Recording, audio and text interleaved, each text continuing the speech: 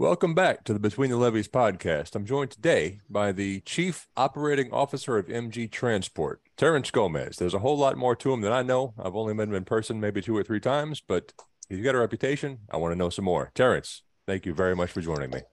Thanks for having me, Tim. Well, if you've seen the show, you know how this begins. Tell me, where did it all start for you? Oh, back in 1960, that's when I was born in 1960 in a small town of Luling, Louisiana in St. Charles Parish.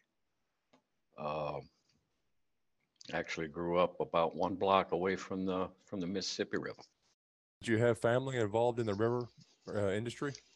No, I didn't. I'm first generation. My father uh, was a teacher at Hornville High School. And went on to be the superintendent of education in St. Charles Parish many years later.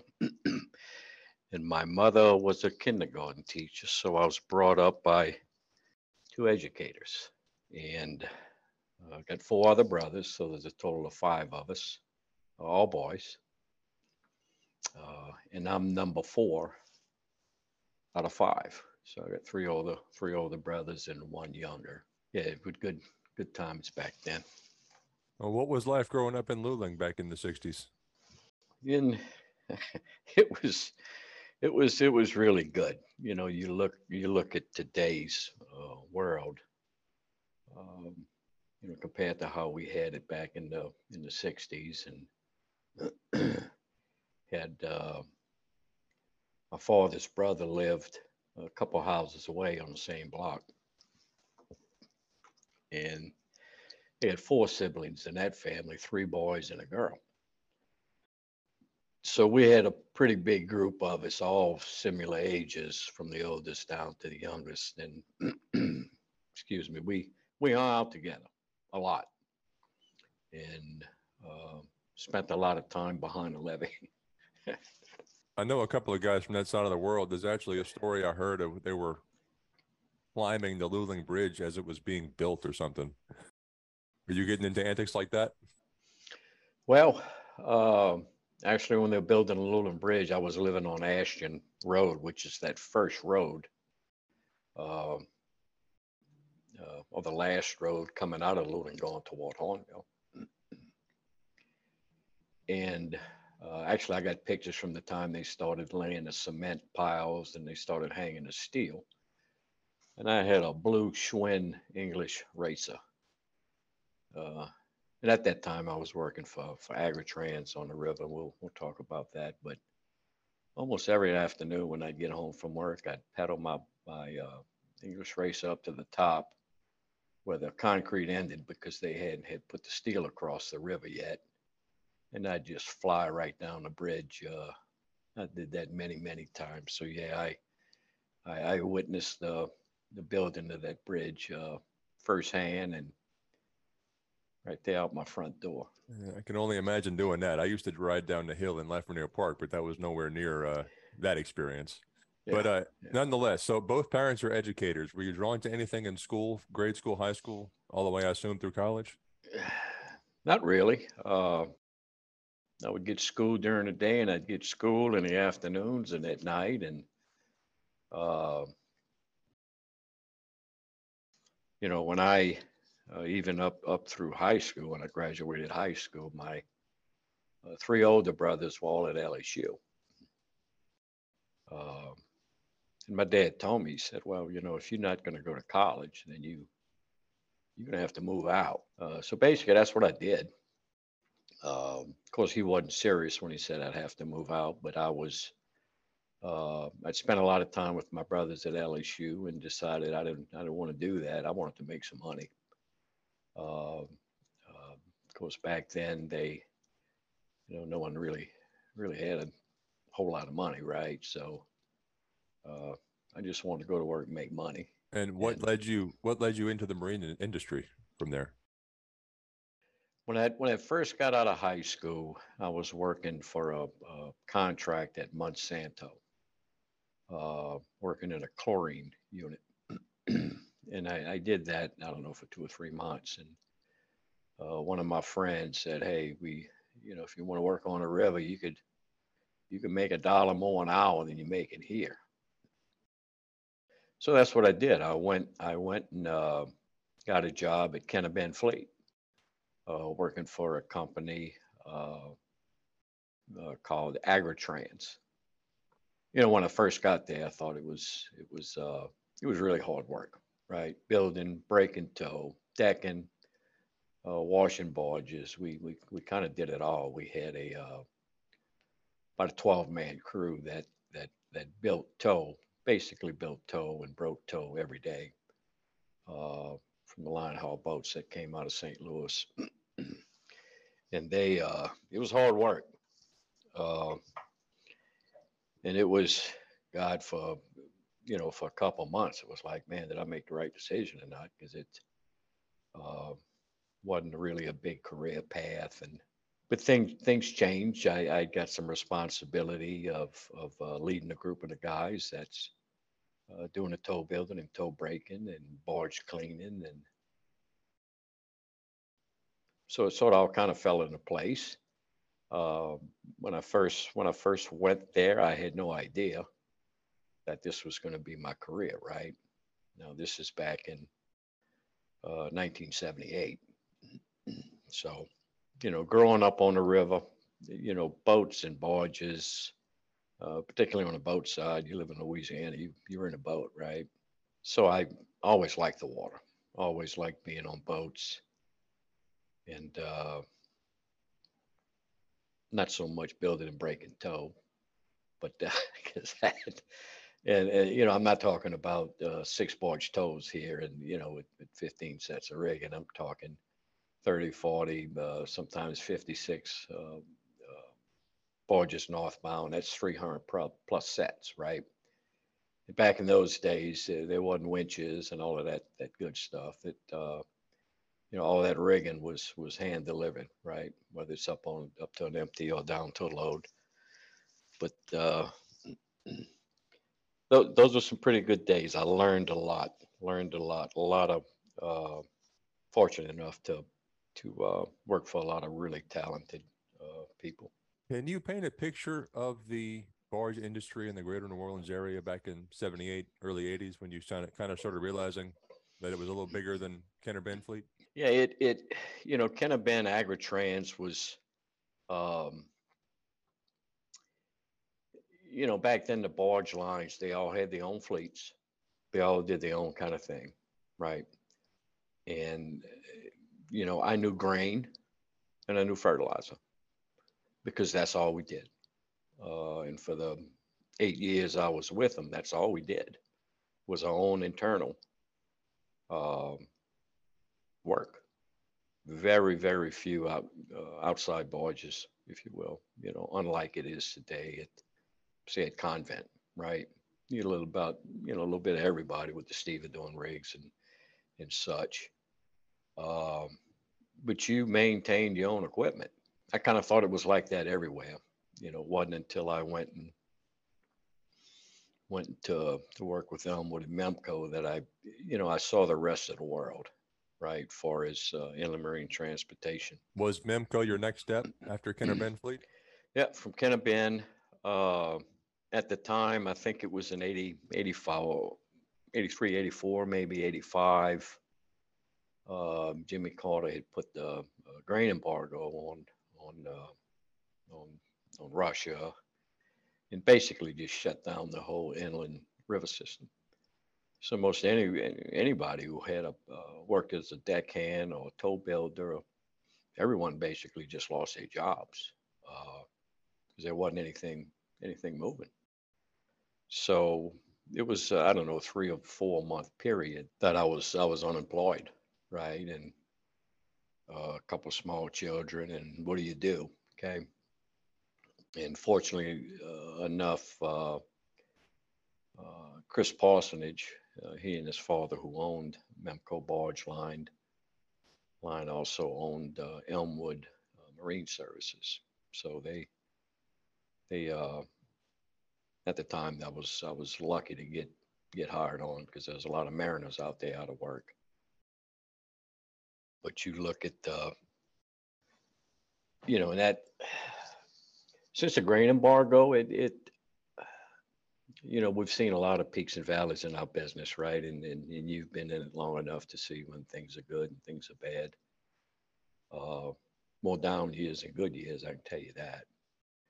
But back in the late '70s, early '80s, it was just gangbuster, right? I mean, everybody was just making a lot of money, and that kind of changed the thinking in the industry forever, if you ask me. You saw a lot of consolidation.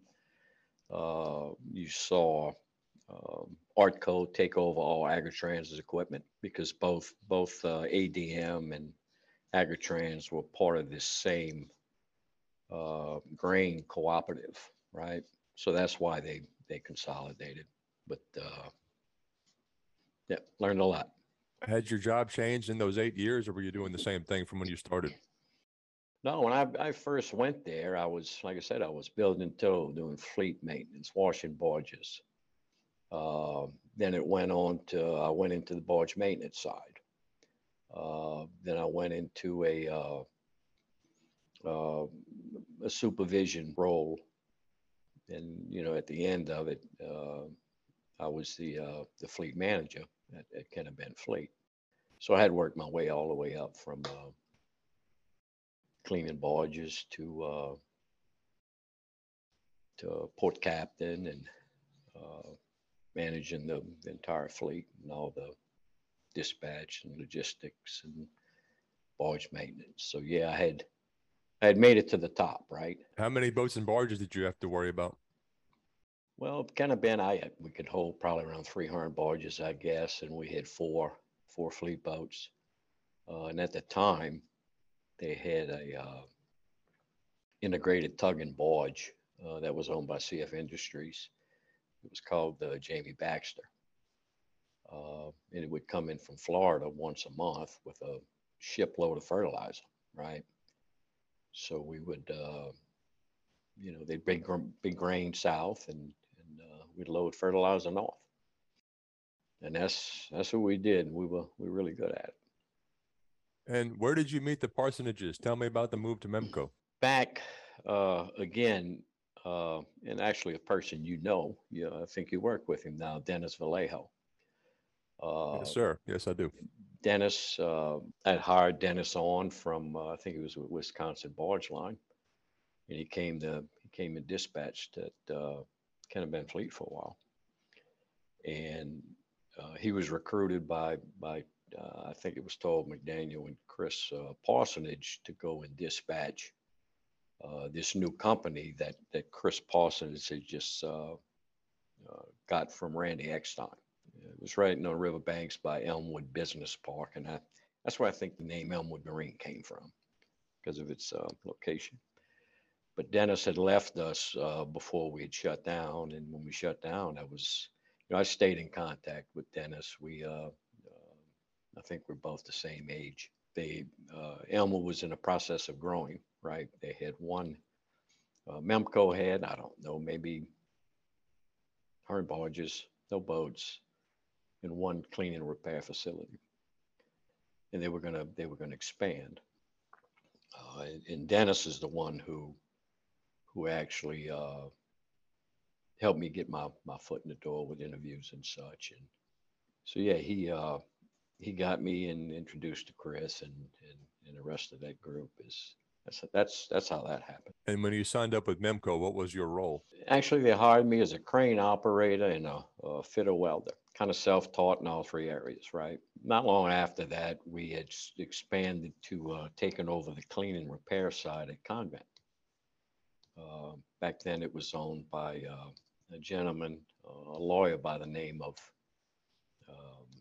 Jimmy Stewart. So we expanded into that location, and that became my responsibility. That small clean and repair yard.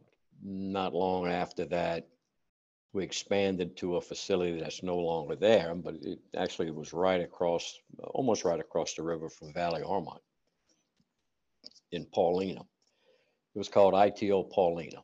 And back then, the big America rig, barge to ship transloader, that Cooper owns and operates up in Darrow was at that location. And we had a contract to do all the cleaning and repair as well. So I was responsible for both of those operations. Now keep in mind, this is about a 27-year span I'm going to go into right now. Okay, and it all started in '87. We had Convent. We started up a new operation in ITO Paulina.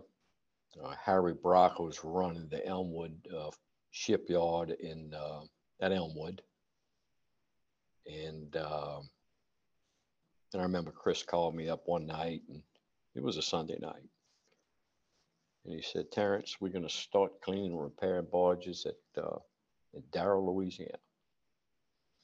I said, "That's great. When we're gonna start?" "Well, I need you and a crew there tomorrow morning." So he had did a deal with Gene Dalton. We were going to turn all of our line boats. We had bought barges, and at that time, Electric Fuse had purchased Memco from Chris and his father. So we had a lot of capital behind us, right? So we were growing. We were building barges, buying towboats. We had 3 operations, clean repair operations on the river that I was responsible for. Then we expanded into Baton Rouge, and then we expanded down into IMT. So at one, and then at Upper St. Rose Fleet as well. So at one point, I had 6 clean and repair operations that I was responsible for. And was this all prior to AEP? Yes. Okay. Yes, Sorry. it was. And when I guess Electric Fuse, they kind of went a different direction, less coal, and had an opportunity to make a few dollars. And a company by the name of Carolina Power and Light came in and bought us. Not only bought us, but they bought part of Electric Fuse as well. They wanted the utility side, didn't want the barge and boat side. So for about 6 months, we were actually owned by Carolina Power and Light. And after that is when AEP purchased Memco Barge Line from Carolina Power Light. The main reason was AEP, of course, they moved a lot of domestic coal just to feed their the power plants, and they woke up one morning and figured out that they needed about 300 barges like yesterday, because theirs were just falling apart. Well, they went to put a building program together, and there was nowhere to do it. All the shipyards were full. So they kind of had no choice. They had to go out and buy a barge line, mainly to move their own stuff. I guess that was sometime in early 2000s, I guess, mid 2000s. But, along that way, just, talking about Chris Parsonage, just a real savvy guy. Okay. And really built that company from nothing to something. Okay. Always really vision driven, just knew at a time when barges were getting old, operators would have to replace or repair a lot of the equipment. So we went out and built at our shipyard in Harvey. I think it was 4 or 5 dry docks. I mean, state of the art dry docks. And just made a fortune with these dry docks. Way back when we had all of these yards, these clean and repair yards, we the ones that were making the money. Barge lines wasn't making all that much money. We made the money to finance the first 400 barges that Memco built on the clean and repair side. So yeah, just from I was there from just about nothing to, they were the second, third biggest barge line in the country, and it was a lot of fun. Just surrounded by a lot of really hardworking, self-motivated, talented people, right? Who were making money, so they kept giving us money, and we grew. We acquired dockside fleet. So we had Elmwood location. We had dockside fleet, and we had already acquired Convent Marine as well, and really expanded the footprint at Convent Marine with Belmont Fleet, right? So it just the vision, the talented people I worked for, the people that mentored me, and people I surrounded myself with, also good, hardworking, self-motivated people. Because look, in this industry, there's a majority, whether you're at the office or not, whether you're on vacation, whether you're off on a weekend. I mean, you're really never off, right? It's a 24/7, 365 business. And yeah, not just had no idea was going to turn out to be okay. Uh, but I don't regret a minute of it. Well, you mentioned Dennis Vallejo. Anything interesting to share about crossing paths with Marty Mahoney and Joe Ward over the years? Yeah, Marty, he came from the Compass dockside, Eddie Conrad era, and he was doing dispatch for the dockside fleet back then, uh, and I think that the same with Joe, uh, way back. That's how long ago it is, right? And yeah, for example, those are the people who I got to work with, right? And I'm gonna throw out another name, someone you may or may not have worked with, was Vicky Kane. Uh, She and Joe hired me into the industry. okay, well, I brought Vicky to Memco. Oh, I guess it was probably just before Katrina. I guess she spent a couple of years in St. Louis and came back down, and just you talk about hard working and motivated, self-motivated. Yeah, got to work with a lot of really good people. And I hope Vicky's enjoying her retirement, because she deserves it. She is surely keeping busy in that retirement. Yeah. Well, all right. So you said that was a 27-year period. Tell me what your job was. And I think you had left AEP a couple of years before I arrived, but that was my first Yeah. gig. Yeah. It was in, I don't know, I don't know, maybe 2010, something like that, 20, 2009. I was overseeing everything in the Gulf. I was over the fleets and all the clean and repair yards. And Mark Canoy came down one day, and he said, "I want you to come up to St. Louis for a couple of years and learn what everyone does on the Ohio River and the Upper Miss, the Illinois, and you can oversee uh, the logistics, all the dispatch, and all the barge maintenance, and charters and all of that stuff." So, and that was all part of the succession planning, right? Shared, uh, it was a lot of job sharing going on, just to bring, how many people you can get to know a little bit about everything, right? It's just advantage AEP, and we did a lot of that. So I went up to St. Louis, spent 2 years up there, leading the logistics group and barge maintenance and all that fun stuff. And right at the end is when Mark had left AEP and went to ACBL. So it wasn't long after, excuse me, after that Keith Dolan, who was the interim president at the time after Mark left, he sent me back to Louisiana to oversee the fleets and all of that stuff because Jeff had left and went to ACBL as well. So I guess about 6 months after moving back home and getting back into the groove of everything, Baton Rouge South, right? Jack Lotto called and asked me if I was interested in coming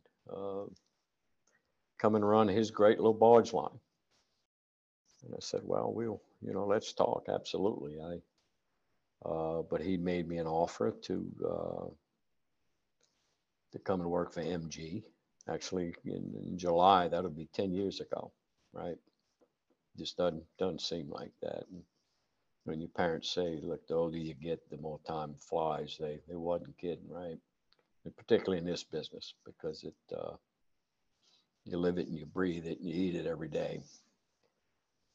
So yeah, I've been here, came in here as a executive vice president of operations, and 2 years ago they promoted me to the chief operating officer. It's a small barge line. It's pretty cool little barge line. We've got a little over 300 barges, 4 boats, a total of 16 employees. Most of what I've seen with MG was when I was dispatching Tiger Fleet for ACBL, and y'all would come in with 6-packs of or empty 6-packs and take Petco back down. Yeah. Is that one of the mainstays of the company, right? How far dispersed are your boats and barges? Yeah, our main business is moving petroleum coke from the refineries down to UBT, IMT, or Impala, right? Those are your 3 export terminals. But that's what we do. And we move all the tons from the Baton Rouge refinery, the Marathon refinery, the Valero refinery, and also the PBF refinery in Chalmette. That's and it's all Baton Rouge South, right? We go out to Lake Charles when we have to, a little bit of Houston, but 90% of our business is Baton Rouge down to the hole, right? Do you have retirement on the mind yet? I do. I've been at it for 45 years, right? I really like what I do. Got a great group of people here in the office. I'm not going to work. Let's say I don't plan on working until my 70s. Okay, so I'm thinking 3-4 more years. Probably I'm thinking 4 more years max. Hopefully still, young enough to go out and do some things, right? Play a little golf and yeah, I do think about it, and I hear a lot of people, I'm going to retire as soon as I can and all of this stuff. And, something I think about. And when I spoke to Mark Canoia a couple of weeks back, the role that I'm in and the role that he's been in and a lot of the leaders in the business are in is every waking hour, right? It has something to do with work, or you're thinking about work, or what do you do when you retire? What do you do? Being so involved every day of your life for this long, for this many years, right? You just, I don't know how it's possible to, just turn it off like a light switch, right? I like to golf. I like to fish. I don't want to do that every day. And I was talking to Mark's wife, Mary, and I asked her, I said, because it's been about a year, a little over a year, I think since he's been retired. And actually, how's Mark? Well, I think it's a little more than that. But I said, how did he do that?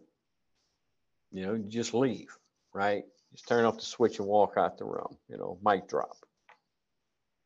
She said he was like a caged bull for about a year. So, uh, and I think that was around COVID time as well, right? So he didn't have a whole lot of options to get out and do a whole lot of things. But I can only imagine and I think about that now, right? What am I going to do? You know, I have to pick something up.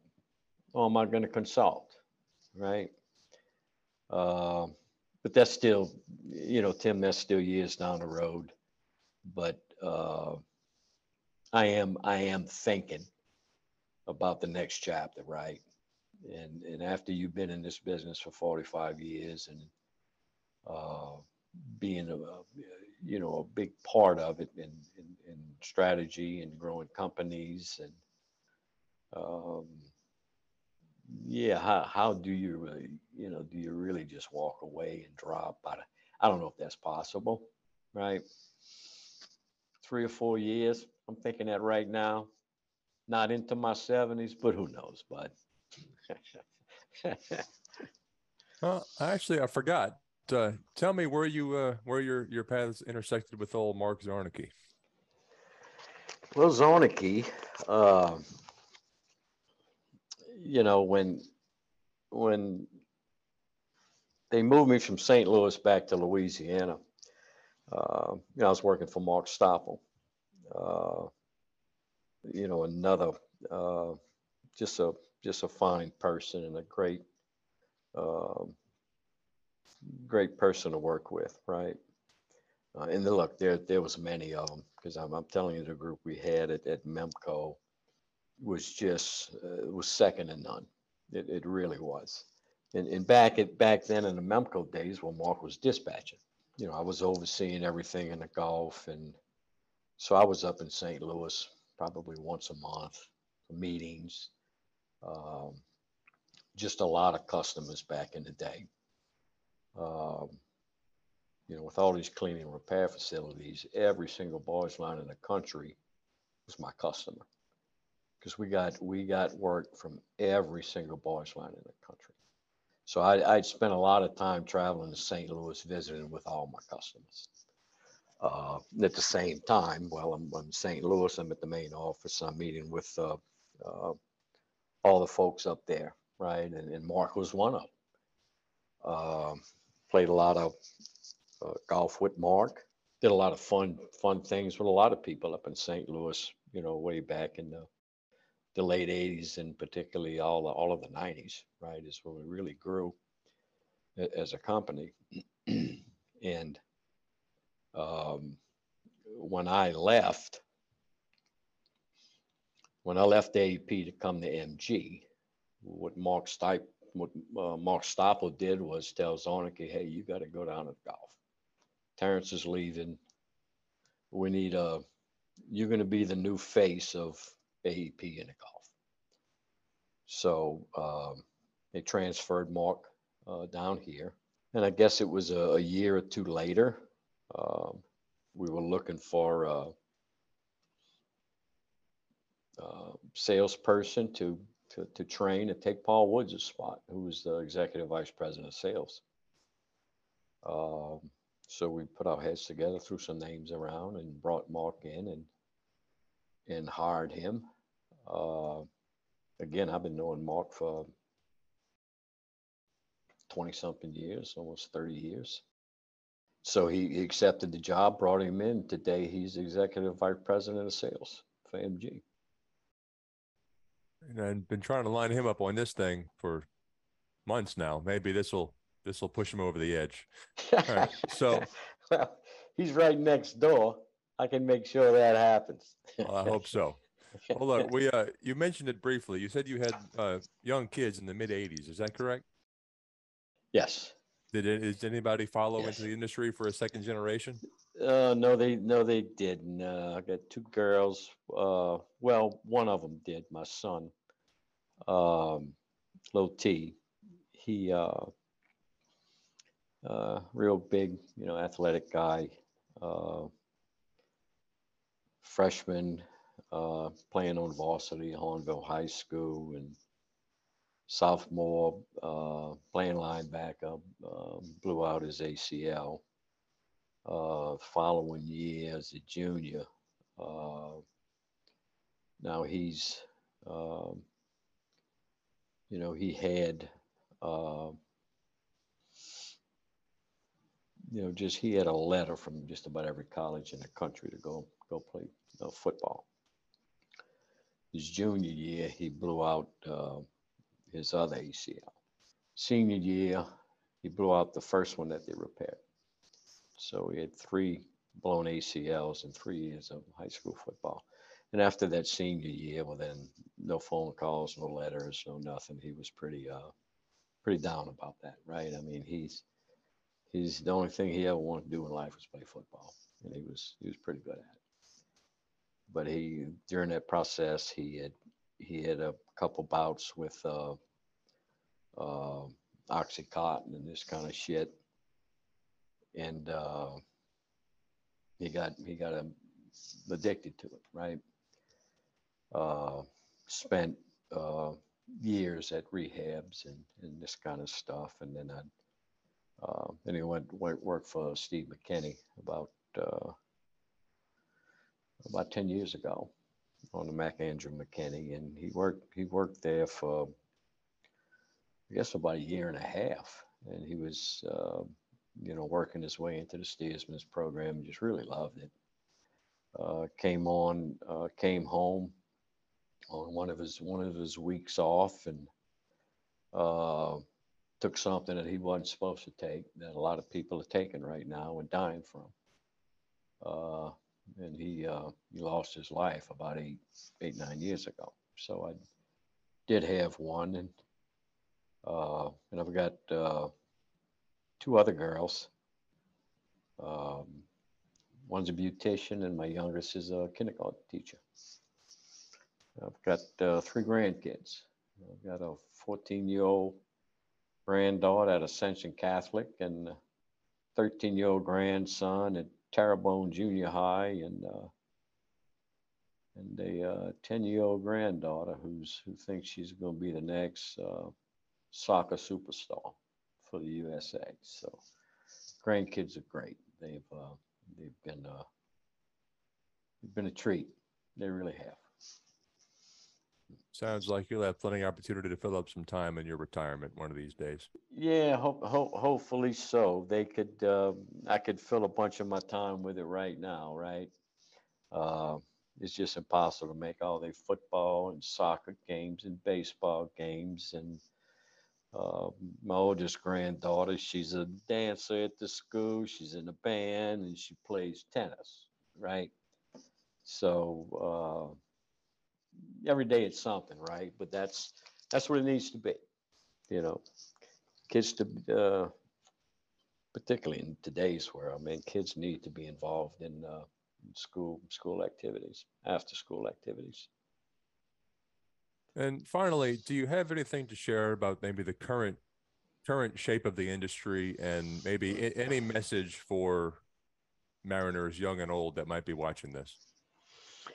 You know, uh, Tim, back when uh, I first started in this industry, I think I was making $3 an hour.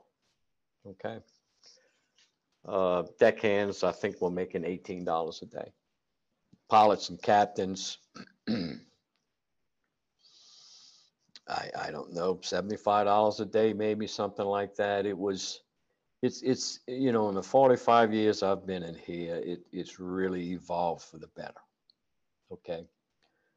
Every year, it was a known fact people were gonna die, and a mariner was gonna die. Quite a few mariners were gonna die every year. You don't see that anymore. Okay. Safety came into play. Pay came into play. It's just evolved for the better. It's turned into a respectable industry. When I first started, it was, I was considered a river rat, right? You got to watch those river rats. Okay, come across that levee, ain't no telling what they're gonna do. They're gonna steal all your stuff, and uh, there's just nothing but trouble.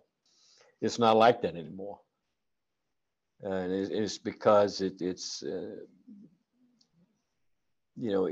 evolved in a good way. It's turned into a good industry. There are meaningful careers out being an inland marine mariner today, where you can raise a family, and you can enjoy the finer things of in life. And it's you got to work for it, right? You just show up, punch a clock, and go home every day. Well, um, that's just what you're going to do for the rest of your career, right? If you're going to put in the effort and get creative and support the leaders that have good visions. Everybody in this industry has a chance to do really well, make really good money, uh, and enjoy the finer things in life. So I'm happy to see that. And the mariners out there, what they do, they deserve every single penny that they get. The captains, the guys on the deck, the people that are cleaning the barges, repairing the barges, replacing the shore wires, dispatching, crew dispatching. Uh, ain't one of us better than all of us, okay? And it takes a good team uh, to be successful, for your business to be successful. It is 100% people driven. You got the right people, you're gonna be successful. Uh, Biggest asset, no question. Any company has on this river is the people. It's not the boats, not the barges. It's 100% the people that helps this machine work 24 hours a day, 365 days a year, without a doubt.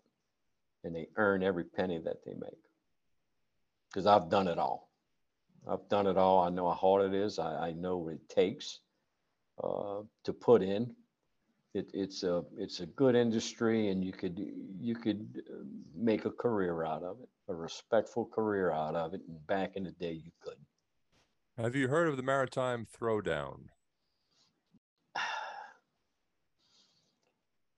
Probably, I've heard that term. Um, Remind me what that is. Kenny Brown, one of the fleet pilots in Houston, one of Ingram's, well, they acquired Cheryl K. So since that point, he's been with us. But he's running a maritime. He calls it Ninja Warrior for towboaters. Hmm. He holds regional competitions, and it's line throwing. It's deckhand Right, activity. right. And Typically do that every year in Paducah, right, or something like well, that. he's got his finals tournament lined up at IMEX in Nashville this year. Okay, all right.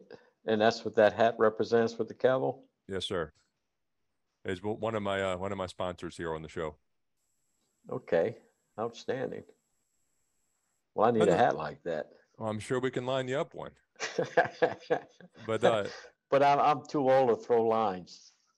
Now, well, I back in the day, you know, uh, yeah, climb up a ladder out of the bottom of a barge with no hands with a 100-pound sack of grain on your shoulder or an oxygen bottle.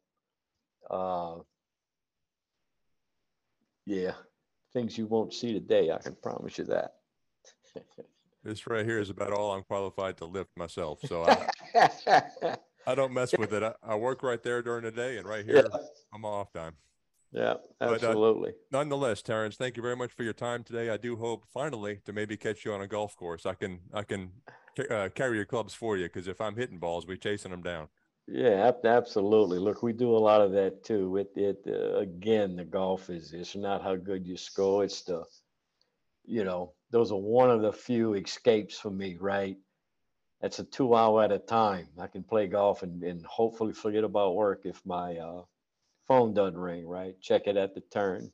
But yeah, it's a getaway and just a camaraderie with particularly with people in the industry is yeah, a lot of good stuff happens on the golf course with people in this industry. And look, thanks for the invite, and it was my pleasure to talk to you, and it's good to see you again, bud. Thanks a lot, sir. Talk to you soon. Night. Thank you.